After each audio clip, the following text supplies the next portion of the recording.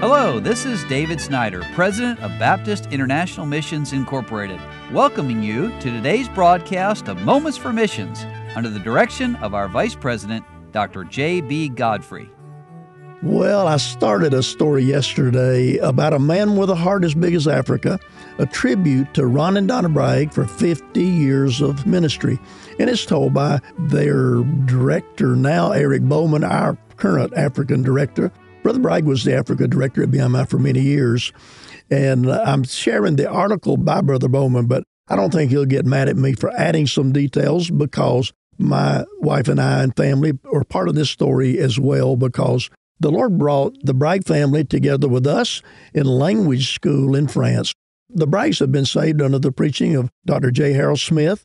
They attended Bob Jones University and met Dr. Dan Truax, the Africa director at BIMI at the time, and they surrendered to go to the Sahara and joined BIMI in 1973. Well, so did my wife and I. We joined, and we ended up in France in language school, ready to go to the country of the Niger. And yet there was a coup d'etat in Niger, and we could not go there.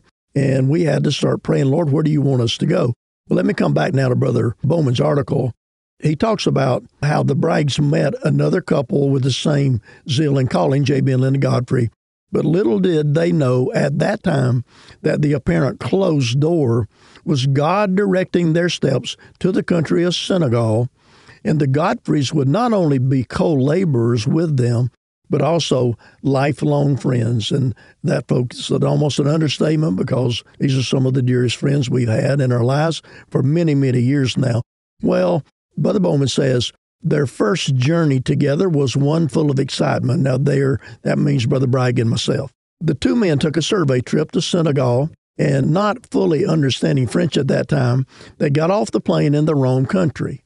Well, we didn't think we were. We're headed to a city called Matam, and nobody ever said where we were at every time the plane landed. And we got off the country in a city called Kaidi, but we didn't know at the time it was the wrong country. And so Brother Bowman says they thought they were arriving in Senegal, which had freedom of religion, but instead they got off in the strict Islamic Republic of Mauritania.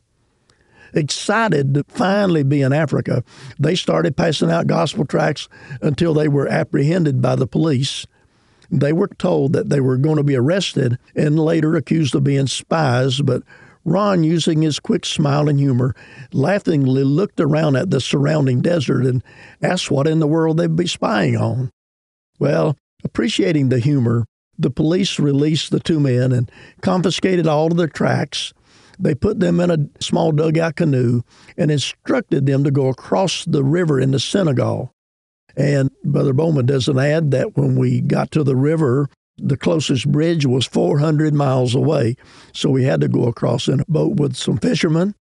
But eventually, it was there on the northern border of Senegal in Mauritania, in the town of Saint Louis, where the Bragg and Godfrey families labored for so many years.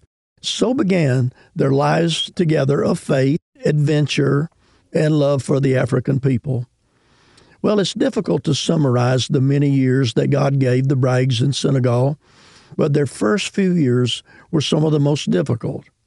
Ron would jokingly say that it was only because of their lack of finances that kept them from getting a return air ticket and quitting. It would take a full 4 years before he saw his first Senegalese accept Christ. Well, this story is not over. I'll finish it tomorrow, but what a privilege it has been for us to not just to have known, but to have labored and worked and loved with the Bragg family there in Senegal. And I'll finish the story tomorrow. You've been listening to Moments for Missions. For further information, please write to BIMI, P.O. Box 9, Harrison, Tennessee 37341, or call us at 423-344-5050. Or you can visit us online at www.bimi.org. Until next time, may the Lord richly bless you.